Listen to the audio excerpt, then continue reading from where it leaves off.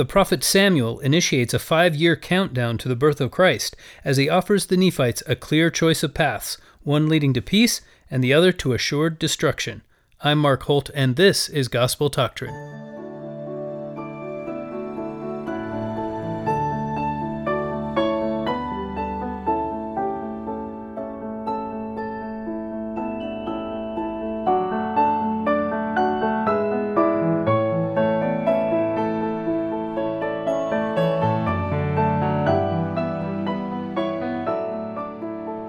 Welcome again to Gospel Doctrine, your Come Follow Me podcast. Today's lesson is Helaman, chapters 13 through 16, Glad Tidings of Great Joy. And we have a few questions for you today. The first is from Charlotte from Sandy, and she asks if I've ever heard of Wayne May. I mentioned that the Book of Mormon doesn't have, I mentioned a couple of lessons ago, or I asked the question, what would you do if there were an immediate proof archaeologically of the Book of Mormon? And she brings up a man named Wayne May. She says, "You may find his work fascinating. He is an archaeologist and studies the Book of Mormon evidences. As you have said, this is nothing on which to base your testimony, but I find it wonderful and thrilling. There is so much evidence that does support the Book of Mormon, and I think it is also worth noting." So I sort of implied that there was no firm archaeological evidence in support of the Book of Mormon, and what I meant was that there's no real proof. So I'm very glad that you pointed out that there is a fair amount of evidence, and evidence are things which would tend to prove it, although they may not completely prove it. So thank you for making that distinction, and I think you're exactly right. Charlotte continues, "I have also had a question that I'm interested to know your thoughts on. We attribute every gift as being from God. That is indisputable.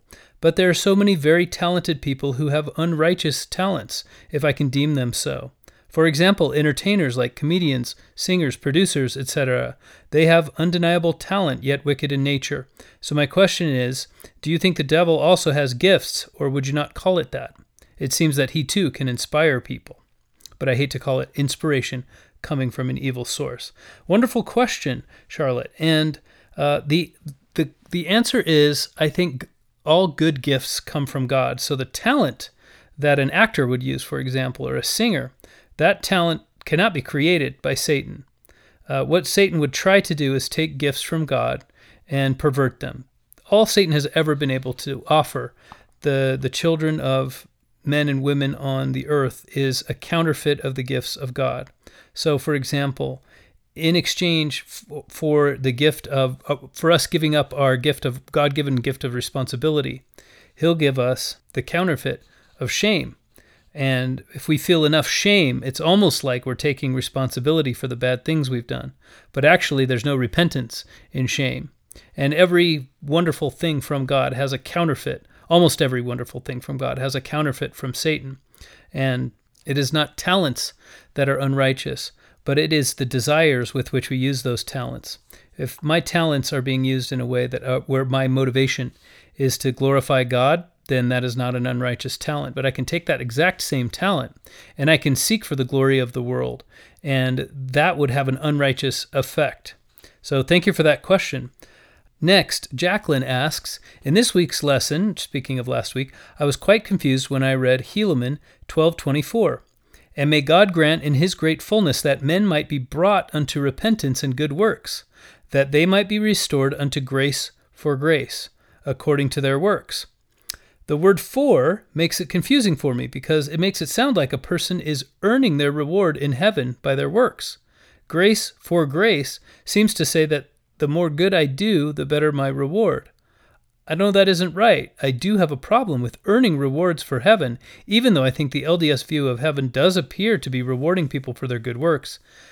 I feel that the atonement should be the center of the gospel and that good works follow true repentance, because it leads to a broken heart and desire for brotherly love and kindness toward all men. Well, Jacqueline, wonderful question. I have a couple of thoughts on this. The first one is that when we talk about us receiving line upon line, the way that this phrase first hit me was grace for grace, meaning we trade in sort of our beginner's version of grace, and then we get an upgraded version of grace, and then we trade that in, and we get ever closer to God in the amount of grace that we can sustain or that we can receive, that we're prepared to handle. So it's kind of like receiving things line upon line. We receive grace for grace. I don't know if that's accurate. That was my first impression. My second impression was this, that we do indeed give God, or we render grace, not necessarily unto God, but God does reward us with grace for our grace. Now, what does grace mean? Grace means an undeserved gift.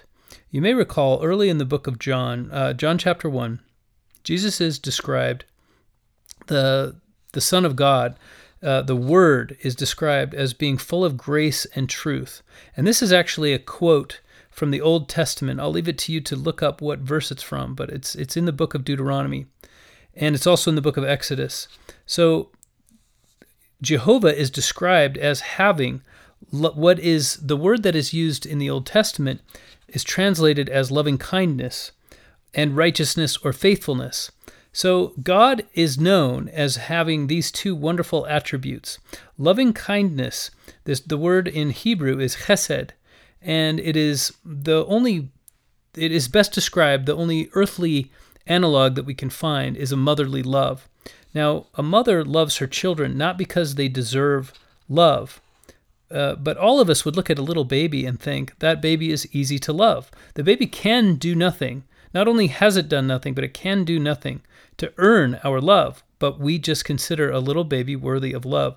We give that baby love without the baby having to do anything to deserve it.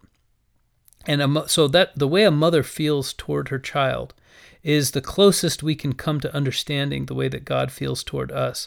This undeserved gift of love that he gives us, his loving kindness, is translated in the New Testament as grace. And if we can somehow understand how to love each other the way that God loves us, then we will be giving each other an undeserved gift. And so if we are able to give each other grace, then God can return to us grace for grace.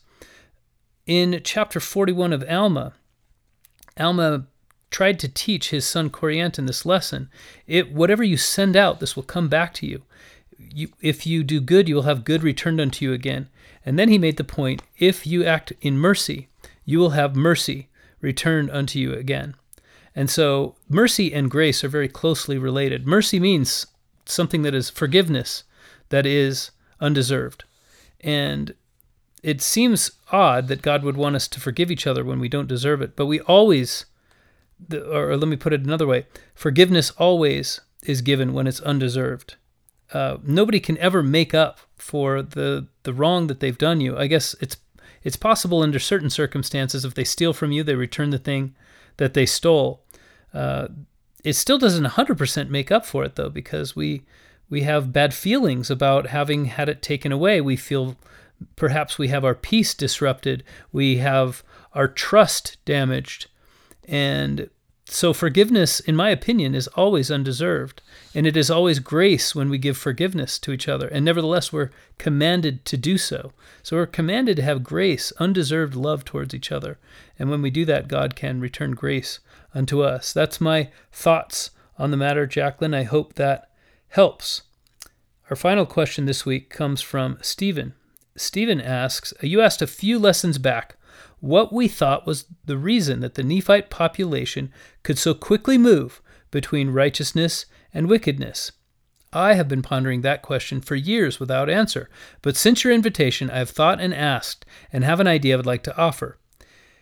Even though Mosiah created a structure of judges, it was not extremely different than their monarchical pattern had been. The son of the incumbent was voted into the office usually.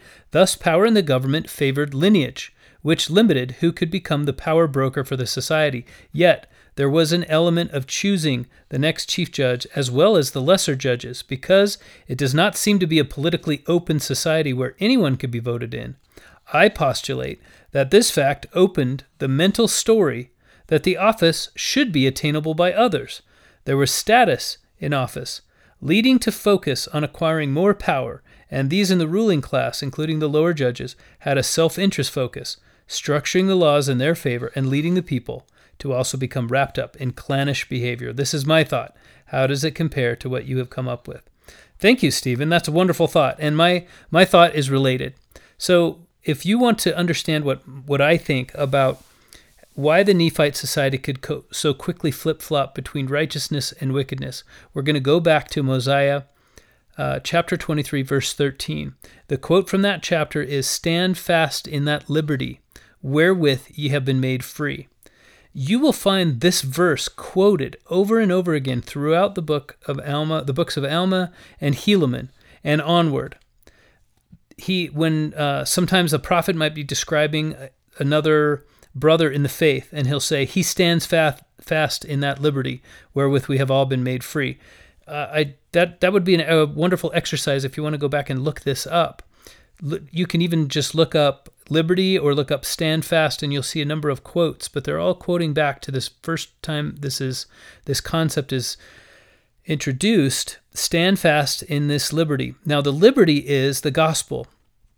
When we think about liberty, it very closely aligns with God's plan for us to have agency. The Savior represented that plan, and Satan, on the other hand, advocated a system of force, taking away agency. And therefore, evil and compulsion have always been very closely tied together. So my answer sort of echoes yours, that because the Nephites they were newly introduced to the idea that they could choose their own government. We have to remember that the concept of governing yourselves for a people is very dangerous, and it requires a great amount of responsibility. It requires a great amount of maturity. We can look around us today. For those of you, and we have listeners all over the world, so there are those listeners who do not live in a country where the government is chosen from among the people.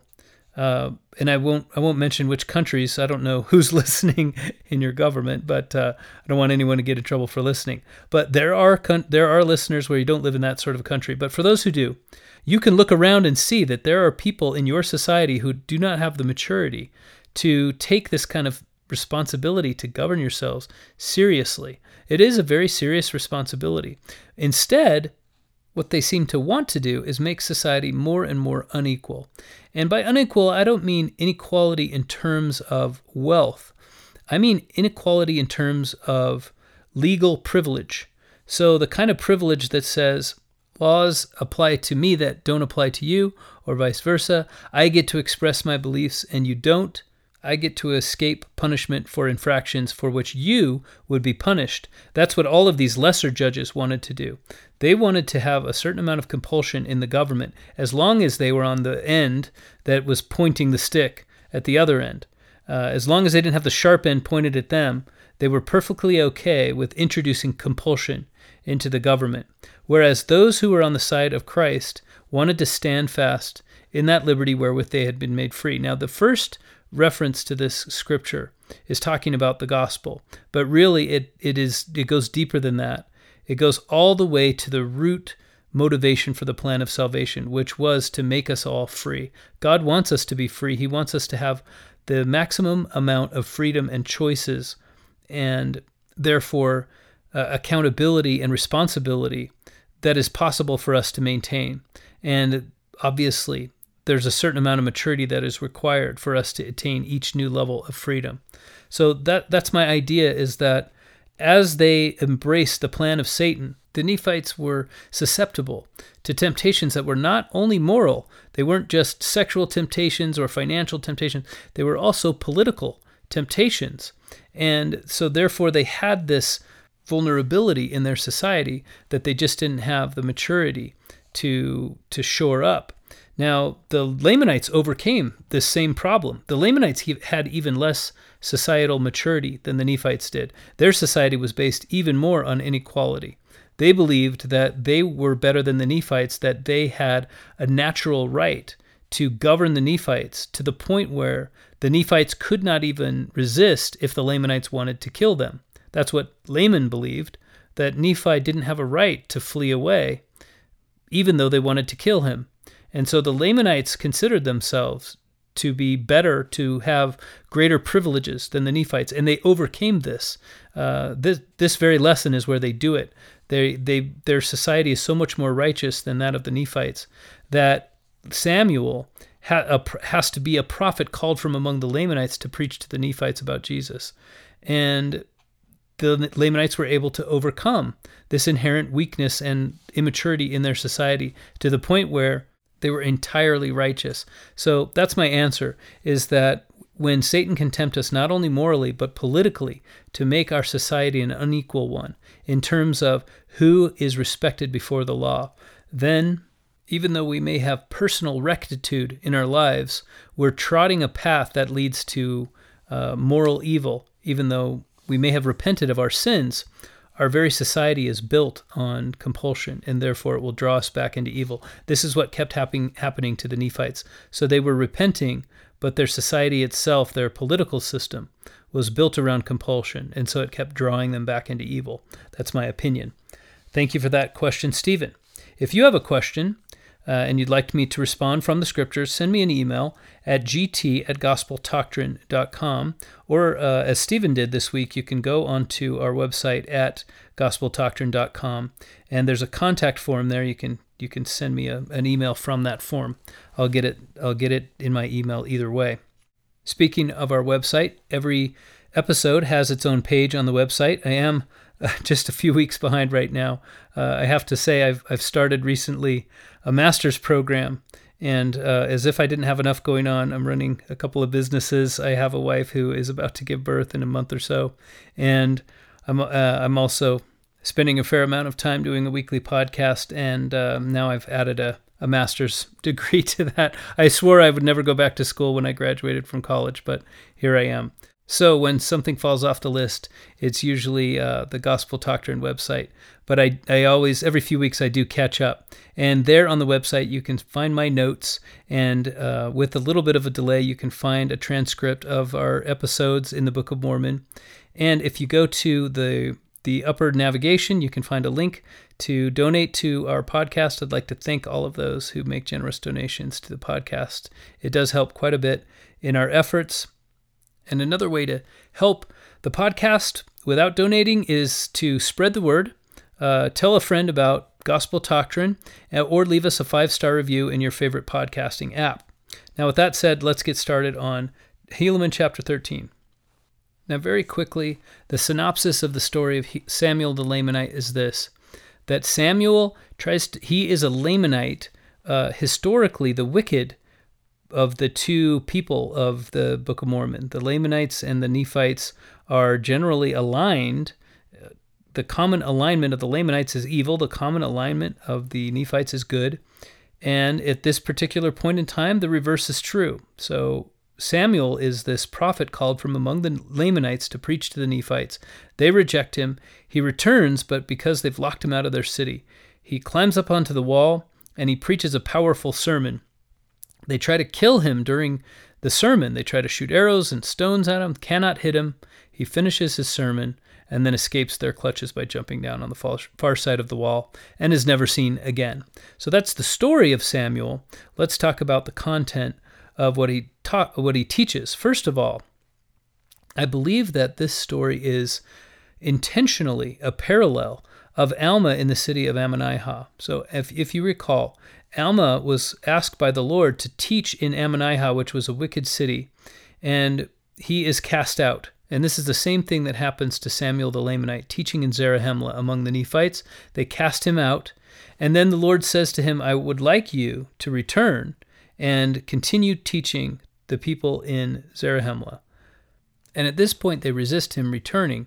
And so the gates of the city are locked to him. The only way he can teach to them is to stand up on these walls. Now, these walls were built, they were constructed, presumably by the Captain Moroni, who built up fortifications around all the cities of the Nephites. So it's interesting that the physical fortifications became the pulpit or the jumping off point for which Samuel could offer his spiritual fortification.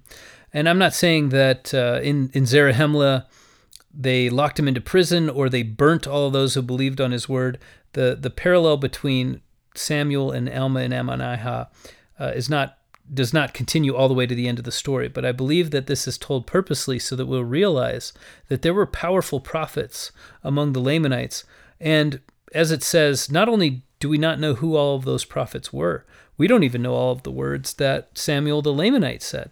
At one point it says all of the words of Samuel could not be written.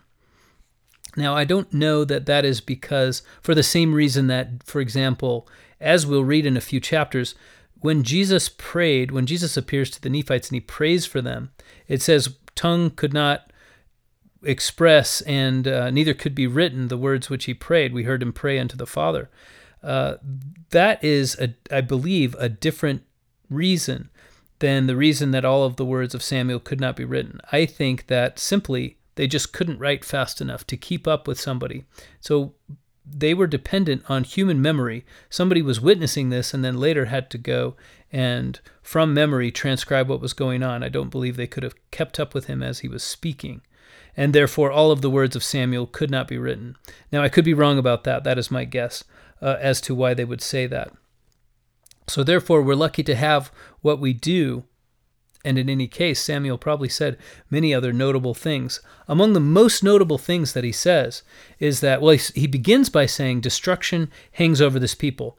I'm going to skip ahead a little bit. The most notable thing, in my opinion, that he says is, he gives an exact time frame. He says 5 years is going to go by, and then Jesus Christ will be born onto the earth. And that sort of specific time frame is quite fascinating. You very, very, very rarely find that in the scriptures, that a prophet gives a prediction that is so, first of all, so concrete that there could be no mistaking. The fulfillment of a prophecy is either some destruction will happen, that can't be mistaken, but generally is also that a spiritual state will exist among the people. And usually the fact that the people will be asleep is the state that a prophet will predict, and then there's nobody to really pay attention to the prophecy when it comes true. So in this particular case, this prophecy is quite unique. Samuel is giving them something that cannot be mistaken, and it also has a very specific date attached to it. Before that, he gives another prophecy, which has a date attached to it. He says, 400 years will not pass away before this people will be destroyed, except they repent.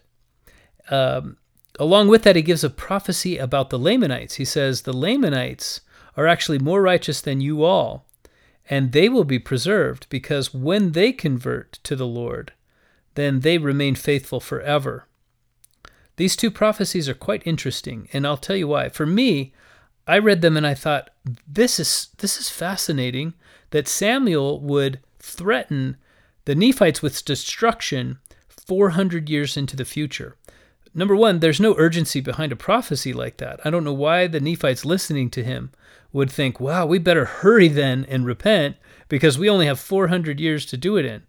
That is not the kind of time frame that excites a whole lot of urgency in the audience. But second of all, if you've ever read the Book of Mormon before, you know the ending. You know what happens when Jesus Christ appears. First of all, a lot of the wicked are destroyed. The people who are still left when Jesus Christ appears to the Nephites, they are people who are entirely willing to repent, and they are righteous for well over 200 years after they meet him. After he appears among them, establishes his church, the Nephites are righteous for centuries. So the kind of prophecy to the Nephites that foretells their destruction with this intervening period, a long, extended period of righteousness in between, I thought, how could this possibly be a helpful prophecy? First of all, let's say the Nephites don't repent. Why would it be that such a curse would remain hanging over their heads even when their posterity had repented? Wouldn't you think that this long period of righteousness among the Nephites would tend to interrupt any curse that had come before it? And there would be no curse that could survive it because they've repented of all their sins. Nobody's sitting around thinking, okay, as soon as several years go by, then I'm going to be wicked again, and it's based on this former wickedness. No, everyone was dead that heard Samuel talk. So how could his curse survive the righteousness of the Nephites? That's my first question. The second question is related. How could the blessing that he pronounces on the heads of the Lamanites survive that period of righteousness? And why would it survive their utter apostasy. So I thought a lot about this, and the answers for me are also related. First of all, let's take the second question. So how could the Lamanites, how could their blessing survive a period of first of righteousness and then of serious apostasy? And the best I can come up with for an answer is this. Now, by this point in the Book of Mormon, it has been 2 or 3 generations where the people of Ammon, the anti-Nephi Lehis, as they had been known before, had become part of the Nephites and in fact had ceased to be called a separate people entirely. Nevertheless, I believe their influence spread among the Lamanites that came in contact with them. Usually when Lamanites were captured in battle, they would be sent, rather than be held as prisoners of war, they would be sent to live with the people of Ammon, because it was known that once they had lived there for a certain amount of time, the prevailing culture of the people of Ammon was that you can repent of anything, no matter what a vile murderer you've been. If you will dedicate your life to Christ from this time forward, you can change. So first of all, they had this culture, and it was a culture that survived generations. And I guess that's my answer to the question is, there must have been some sort of cultural artifacts, in spite of an intervening period of righteousness or wickedness. Righteousness and wickedness are they are individual choices. They are the kinds of things that only deal with our own hearts inside of us. And cultural attitudes are both individual and shared. And the Lamanites had built up this culture where they believed that they could change. And when they did change, they stayed devoted. So it may be true, and this is all guesswork, obviously, it may be true that they had a culture of such belief in personal ability to change that it survived not only their righteousness, but their apostasy. And with that insight, then we can examine the question, how did the curse of the Nephites survive this period of centuries of righteousness? So first of all, why would Samuel be called upon to tell the Nephites that they will be, in 400 years, they will be destroyed? There must have been something that these Nephites, the Nephites present at the time of Samuel's prophecy, there must have been something that they could do to escape that fate. In fact, Samuel tells them, if you will repent, then you will not have to suffer. This curse will surely come upon you, except you repent. So that must have meant that there was something that these Nephites could do if they would change right then. The implication seems to be that 400 years later, the Nephites would have survived as a people. Now, maybe this would have been possible if, for example, at the time of the death of Jesus Christ, perhaps all of the Nephites would not, or so many Nephites would not have needed to be destroyed.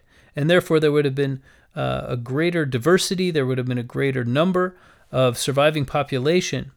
Perhaps it was the very thing that Alma was afraid of, and he told his son Helaman, don't record any records don't give any details about these ancient oaths that secret combinations used to make among the Jaredites, because that will prove the destruction of this people. And perhaps the records that survived after the time of Samuel's prophecy, they did contain those details. And so then later on, centuries later, those details were unearthed, and they proved, they helped the later Nephites reconstruct these Gadianton secret societies that destroyed the Nephites. Those are 2 possible answers. But the reason I asked the question, and the reason I think the question is important, is you and I, we have no way of knowing how far-reaching our decisions may be. The effects of those decisions could be felt even if our immediate descendants, or maybe there be very righteous people, maybe there would be centuries of righteousness, and nevertheless, our wickedness today could hurt our descendants, our progeny, centuries from now. And like the Lamanites, our choices could have a positive effect on our descendants centuries from now. So this brings up one of the great paradoxes of the gospel. First of all, that we, each of us, are responsible only for our own choices. It's an article of faith for us that we will be responsible and accountable for our own sins, but not for the transgression of Adam and Eve. We don't have to pay the price for that. Nevertheless, As God says in the Old Testament, the parents will eat green grapes or sour grapes, and the children's teeth are set on edge, meaning even though we're only responsible for our own choices, we can still have an effect through our choices on a great many people, and that effect may be felt for generations and generations. This is so powerfully worth remembering, and I've seen this in my own family. I've seen inactivity result in the inactivity of a parent result in the utter lack of a child's exposure to the gospel. And then a parent might return, but the child has never been brought up in the gospel and therefore probably will never be a member of the church. I have a number of examples of this within my own family, within my circle of friends. And so therefore, that is a choice that will have a ripple effect for generations. And though the descendant is not responsible because they did not make the choice to stay away from the gospel, nevertheless, they don't get the blessings of the gospel. In fact, I believe our choice to remain on the covenant path, it has ripples that go forward and backward. Because if, let's say that you are the child and your parent is the one who stepped away from the gospel and said, I no longer choose to go to church, I don't care to keep the commandments, and I'm not going to teach my children to do so. Because that's a sin that affects you, then in the afterlife, that is one of the penalties that is going to be brought about. They're going to feel the effects of that sin and all of the people that it caused to either fall away from Christ or never come unto him in the first place. And when you repair that effect in your own life, you are lessening the amount of penalty that your ancestor has to feel. So when we make good choices, the ripple effect extends in both directions along our family lines. This is why God describes the whole human family as one great unbroken chain that must be presented to him, connected and perfect before the final judgment. And that is because all of our choices affect our family going forward and backward. Another curse that the Nephites have earned is that their riches are cursed. So their hearts are upon their riches. And so one of the curses that Samuel pronounces upon them is, your riches will now be slippery. And I love this word. I love the fact that this word is in the Book of Mormon. Your riches will be slippery. What it means is all of the things that you've put your priorities on other than God you can now no longer keep them. You will work for them all day, and at nighttime you'll find them missing. In 2 Nephi chapter 27, it quotes Isaiah 29. Here in verse 3 it says, the nations that fight against Zion and that distress her shall be as a dream of a night vision, yea, it shall be unto them, even as unto a hungry man which dreameth, and behold, he eateth, but he awaketh, and his soul is empty. Or a thirsty man which dreameth, and behold, he drinketh, but he awaketh, and behold, he is faint, and his soul hath appetite. So that is a pretty good Old Testament parallel for this curse that Samuel is pronouncing on the Nephites, which is your riches are no longer real. Nothing will remain with you. And so you think you're wealthy today, but you're going to wake up from this like a dream, and you're going to continue to be poor. You will never be able to hold on to anything that you've chosen instead of God again. Then in chapter 14, Samuel gives this marvelous sign that the Nephites can look forward to, which is a day and a night and then a day as if there were no night. So a bright light in heaven all night long. And this will be the sign that Jesus Christ has been born into the world. Now, when we do the lesson where we actually talk about the sign being given, I'll talk about what I think was actually going on from a physics point of view. It's not gospel, but it's an interesting question to think about. The point in this question is, no matter what it is, no matter what the natural phenomenon is that can explain that brightness, the miracle is that 5 years before it happens, there's no way it could be predicted. No matter what sort of explanation that you hypothesize for that brightness, none of them could be predicted, let alone 5 years in advance.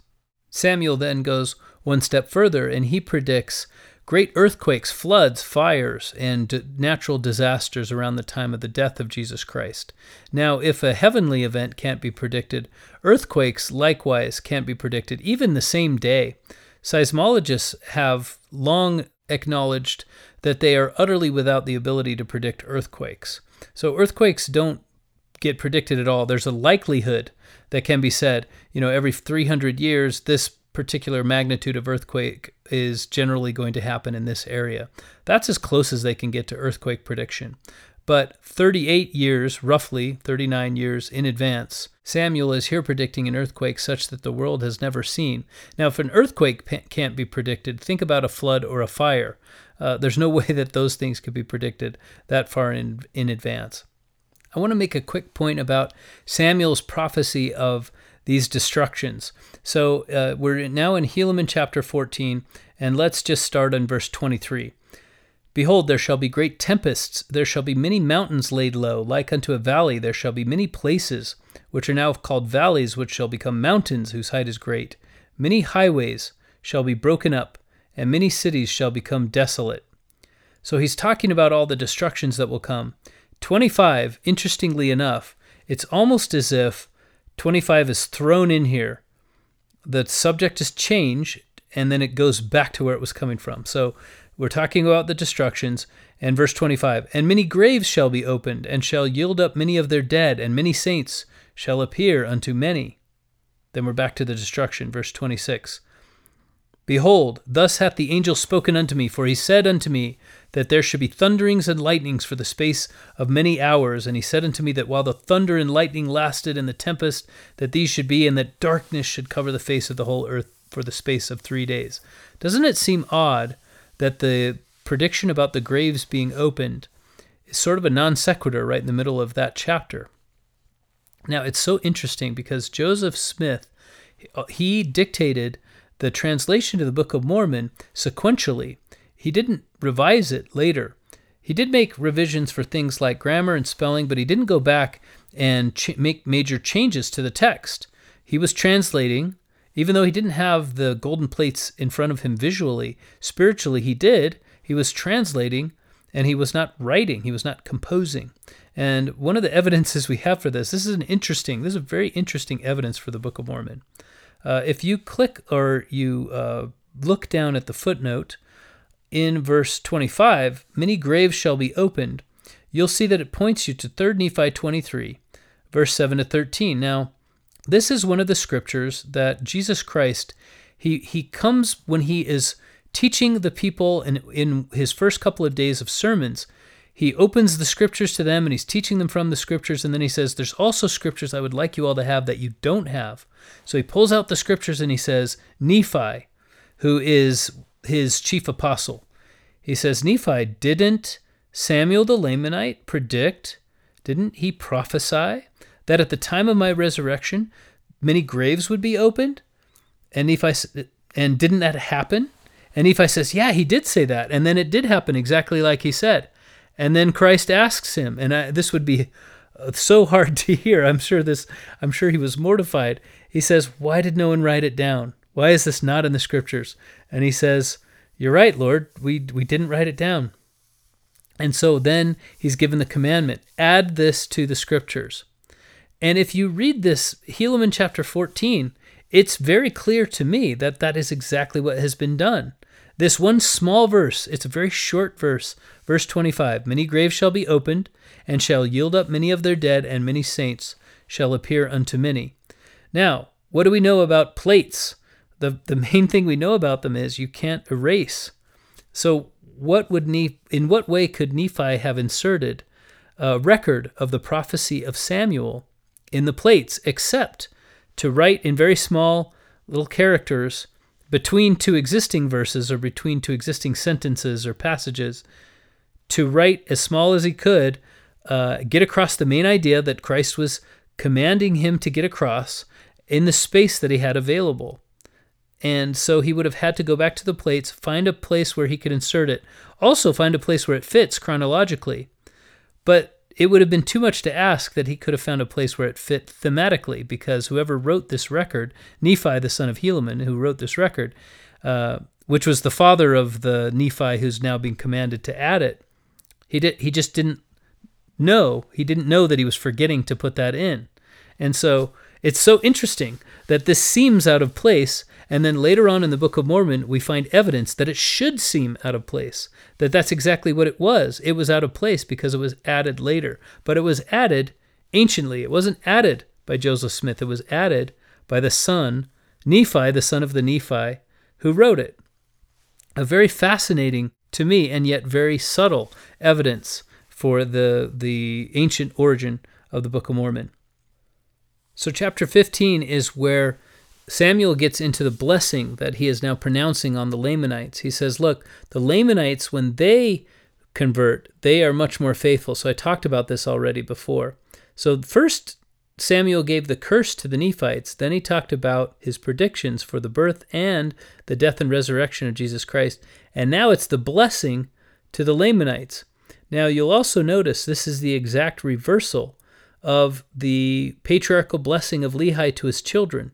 He gave the blessing to Nephi and said, you will always receive your people will be righteous, you will receive the favor of the Lord.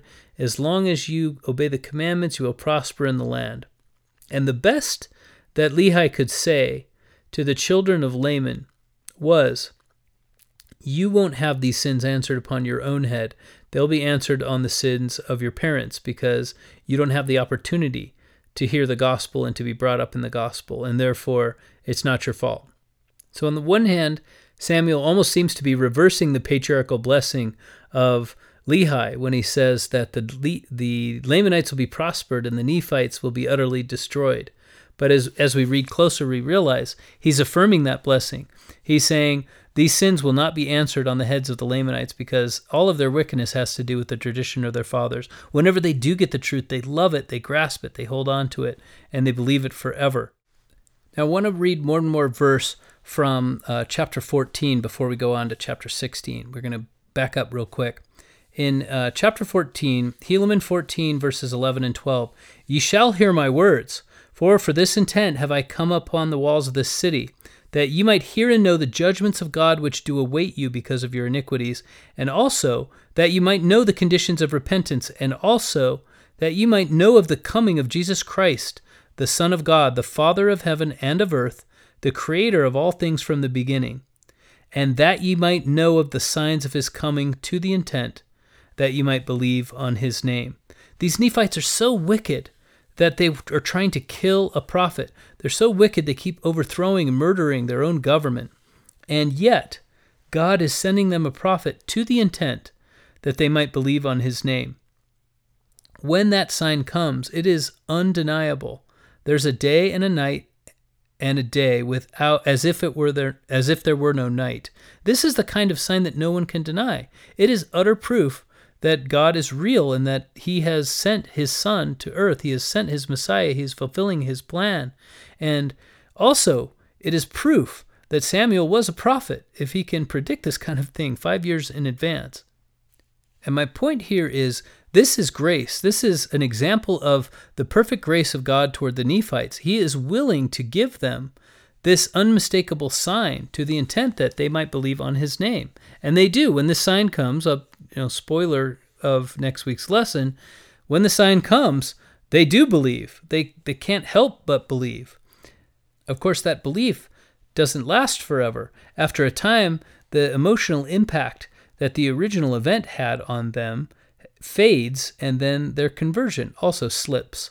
So my question for all of us today is, what is your day, night, and day with as if there had been no night? What is that for you in your life? What proof, what spiritual witness, what emotional connection, in short, what testimony have you felt and then allowed to slip away? What sign from heaven have you at first embraced and then turned your back on?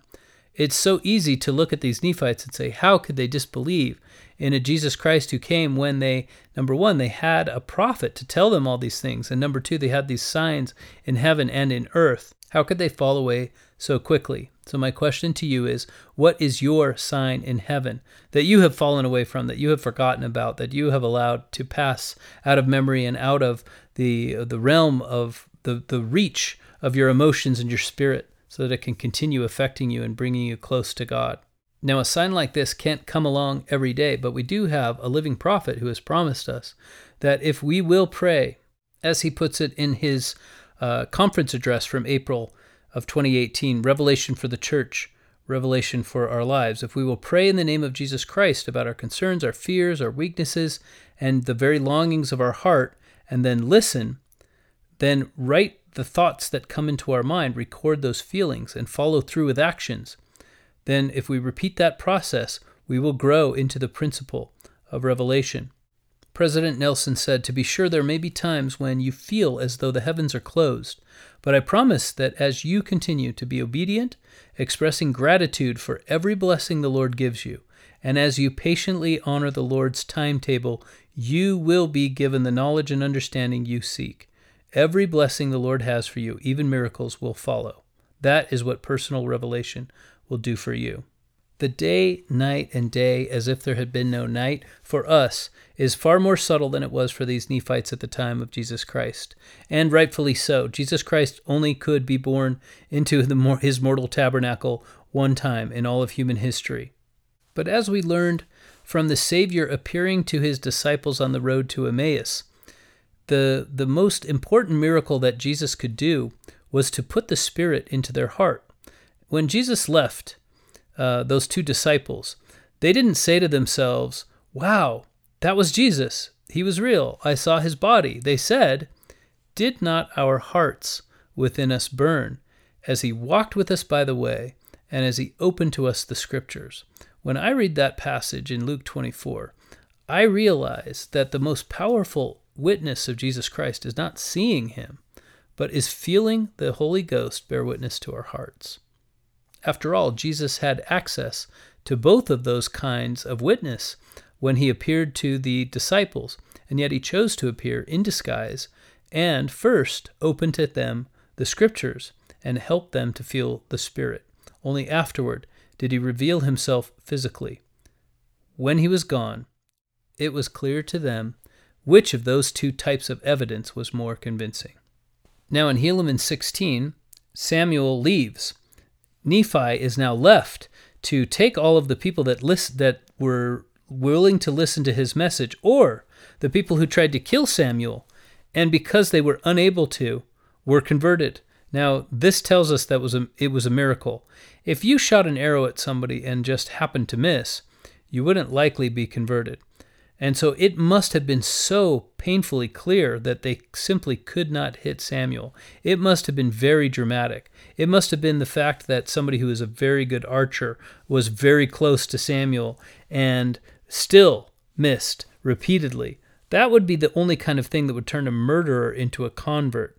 Otherwise, they would have chalked this sort of thing up to luck or to circumstance, the way Satan would always inspire people to try to inspire people to do. And because they were actually, some of these would-be murderers were willing to convert to the gospel, it must have been quite dramatic that Samuel had escaped being even touched by any of these missiles that were being launched at him. So there were some few people who believed in Samuel. There were some few who were convinced by his miraculous appearance among them and his invulnerability, and yet the vast majority did not believe. So for 5 more years, they resisted. In fact, the signs that he gave them, some of the things that weren't recorded, it's mentioned here in the account in these chapters. It's mentioned that we couldn't have all of his words given to us. So some of the signs that he had mentioned are beginning to be fulfilled, and it gets more and more dramatic. It gets more and more undeniable. And yet, what is the reaction? They say, some of the things he must have guessed right among so many. But behold, and now we're in verse 16, we know that all these great and marvelous works cannot come to pass of which have been spoken. And then they began to reason and contend among themselves, saying that it is not reasonable that such a being as Christ shall come. If so, and he be the Son of God, the Father of heaven and of earth, as it has been spoken, why will he not show himself unto us, as well as unto them who shall be at Jerusalem? Behold, we know this is a wicked tradition, which is handed down unto us by our fathers, to cause us that we should believe in some great and marvelous thing which should come to pass, but not among us, in a land which is far distant, a land we know not of. Therefore, They can keep us in ignorance, for we cannot witness with our own eyes that they are true. And the point that Nephi is trying to make here, this is Nephi the son of Helaman writing this record. The point that Nephi is trying to make here is the point that we've made many times on this podcast, which is there will always be a choice to believe. And a choice to believe necessitates a choice not to believe.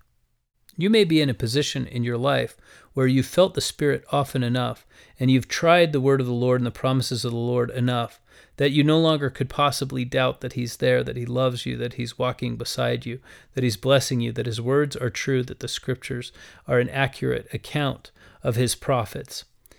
But before you can get to that point, you may be in a position where you have to choose to believe. You don't yet have the kind of experience that would tell you, I know that God lives, I know that He speaks through His prophets, and every person who today has a testimony, yesterday, or at some point in the past, they were in the position you're in, which is they had to choose, what kind of world do I want to live in? Do I choose to live in a world where there is no God, the world of Korihor and Sherem and Nehor, these men who said that there's really no point, we might as well all do everything that we can to get the maximum benefit out of this life, even if it comes at the expense of other people?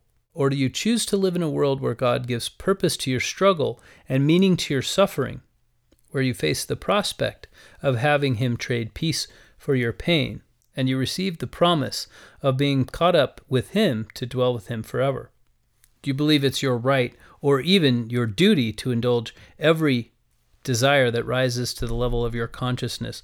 Or do you feel that there is a difference between some desires and others, that some have a quality that makes them holy, set apart, and heavenly, and others have a quality that makes them low and common and earthbound?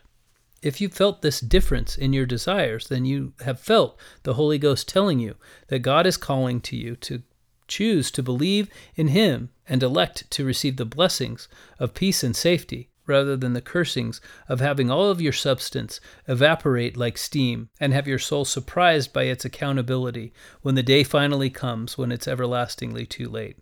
The choice between good and evil really is that stark and that important. It begins with the choice to believe. What story do you want to tell yourself about the universe, about why you're here?